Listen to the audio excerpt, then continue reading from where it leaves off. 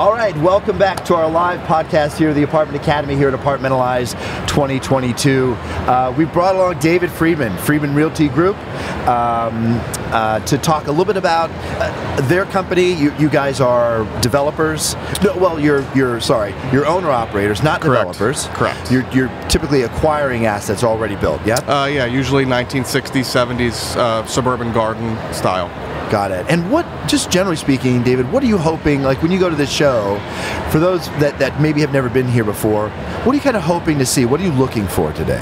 Well, sometimes we can all get caught up in our day-to-day and our routines and be very insular with our thinking and, kind of head down, not really looking outward at what's coming or what's out there. So for me, personally, I started coming to this 6 or 7 years ago, and it was something I found was really reinvigorating, giving meaning and purpose to a larger industry and, who we serve, what we serve. And there's a lot of learning. The education's great. You get to see, it's like a local state association on steroids. Everyone brings out their best, absolute best. So it's really fun and exciting to see all that.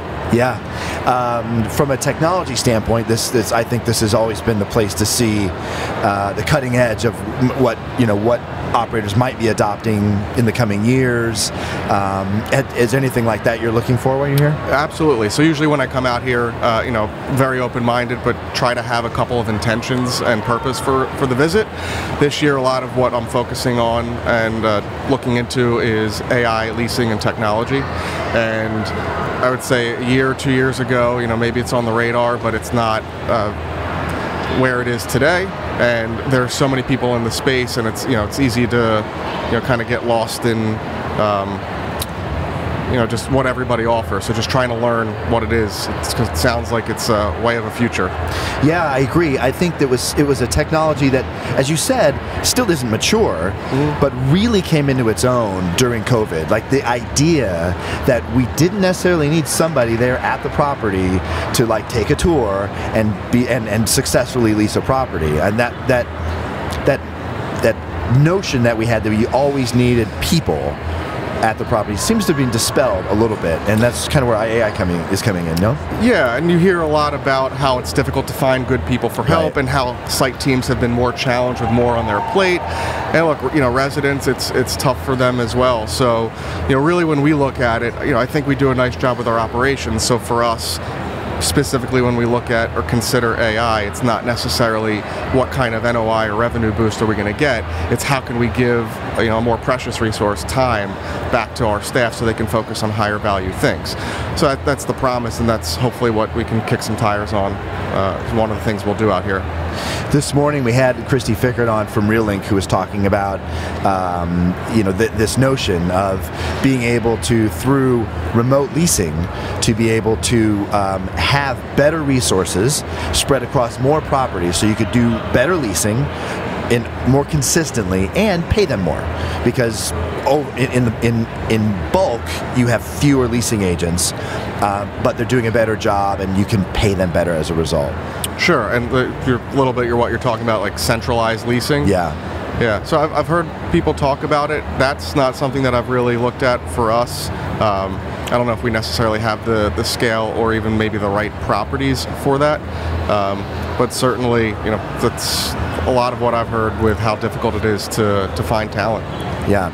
So the marketing landscape, the leasing landscape has certainly changed in the last couple of years. But as an acquirer, an operator, just talk a little bit about how the acquisition market has changed during that time. So pre-COVID, during COVID, post-COVID, what's happened to deal flow for you? So, certainly over the last 10 years, it's been pretty much a nice bull run for the industry. And the last acquisition we made was at the very end of 2020, pretty much like a day or two from turn of 2021, in the middle of COVID. And that's a little over 300 units in Philadelphia suburbs. And at that time when we bought it, it was I would say 60% occupied, very heavy value add lift of probably $70,000 or more per unit that we were going to do. And even at that much capital that needed to go into it, and that level of lift for the operations, still pay full price at that point.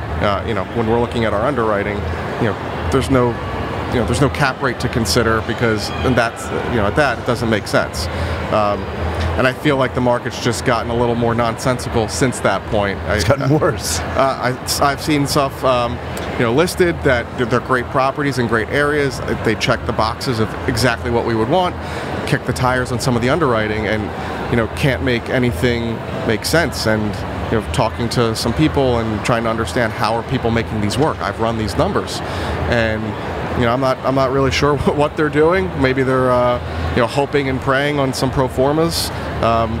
We'll see with interest rates going up what's going to happen over the next couple of years, especially with some people who might have short-term or floating rate debt that's going to mature. Yeah. So I did some time with a developer in Los Angeles, and we used to always get nervous anytime we won a deal because it's like, what mistake did we make in underwriting? Because anything that was properly underwritten never seemed to really pencil as an investment. Yeah, I always have a mini moment of panic after our offers get accepted because we are the guys that are paying the highest price for this property. Yeah. That's right. So are you able, what does your crystal ball tell you about pro forma rents for the next, 2 years or 3 years? By the way, do you have a typical holding period or these long-term holds? It'll depend. My dad, who's out here in the audience, he has a joke. He doesn't get buyer's remorse, he gets seller's remorse. So, these are, as a family, usually generational for us. Certainly there are properties that will sell, but he's had his oldest property longer than he's had me. And there's sometimes properties where, we feel it's the right time to let it go. So it'll really depend.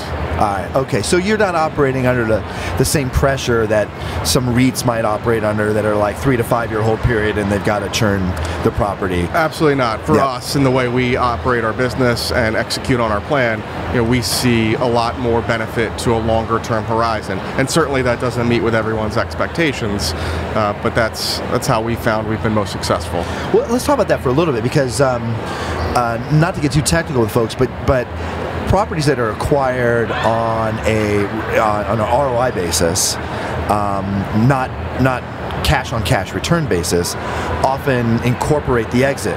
Yes. And the accretive value of the asset itself.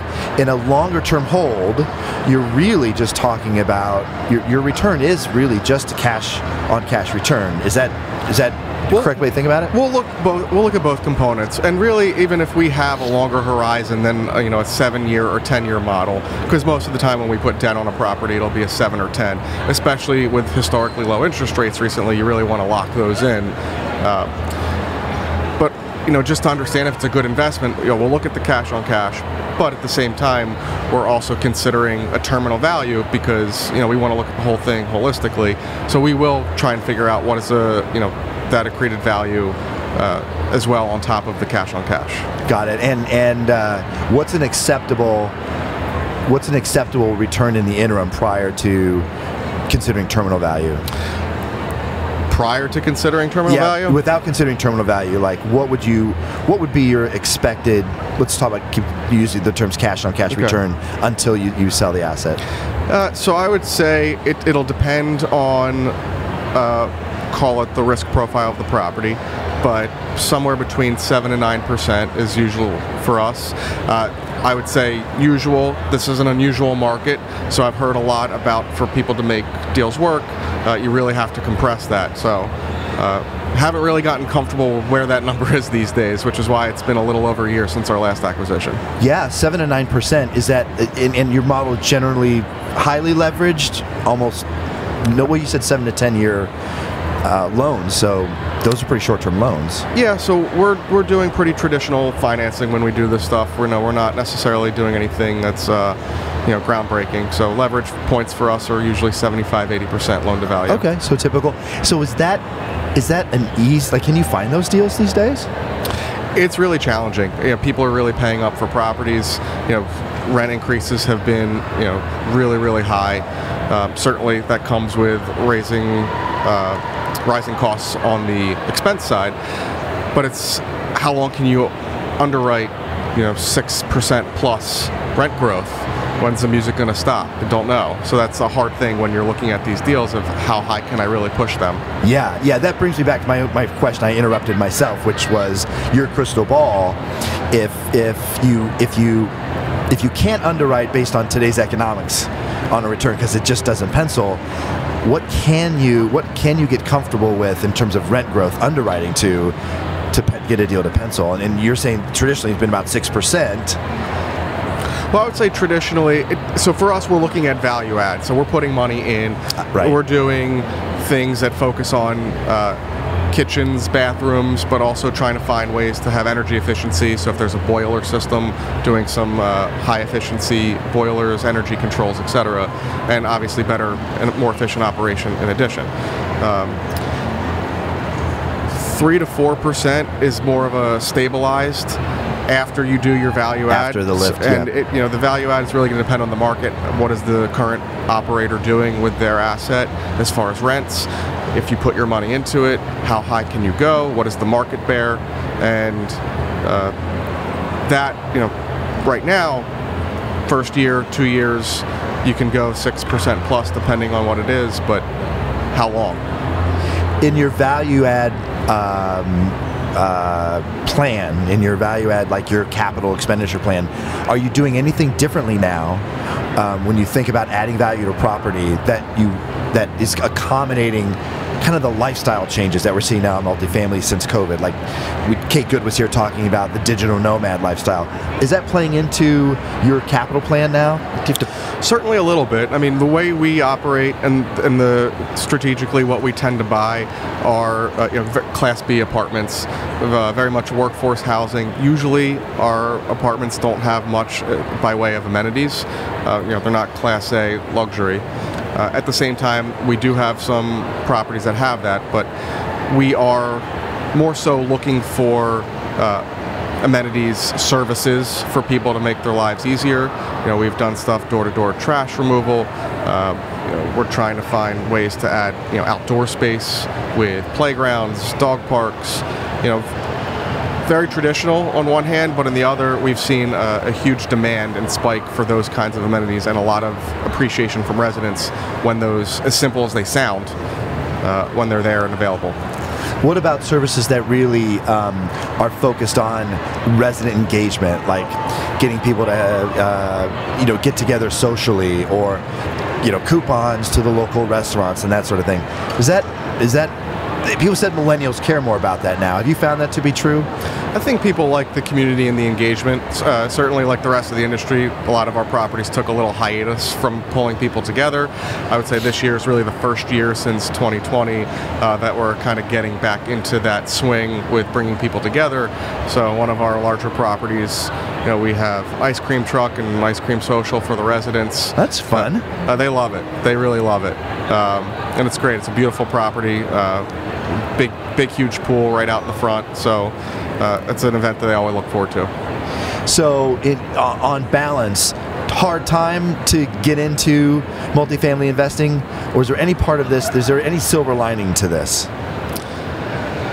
Time heals all wounds. So if you have a long horizon, who knows? We don't have a crystal ball, but if you're able to get into it, still be smart and careful. But look, at the end of the day, you're going to have to take some shots. But if you have a good business plan, you have an asset, you hear location, should do well. And you guys Freeman's generally focused in the Northeast, yeah? Right now our portfolio is Greater Philadelphia, all suburban, but certainly open-minded and having conversations with brokers and people for trying to step out a little bit from our current geography. Any markets that for the audience listening, any markets that you're paying attention to, maybe you've not invested there, but you just feel that the economics there will be favorable for investing in multifamily? Usually outside of our general region, I'm not as in tune, just because I don't, at least right now where we are in our company, I'm not really interested in getting on a plane, let's say.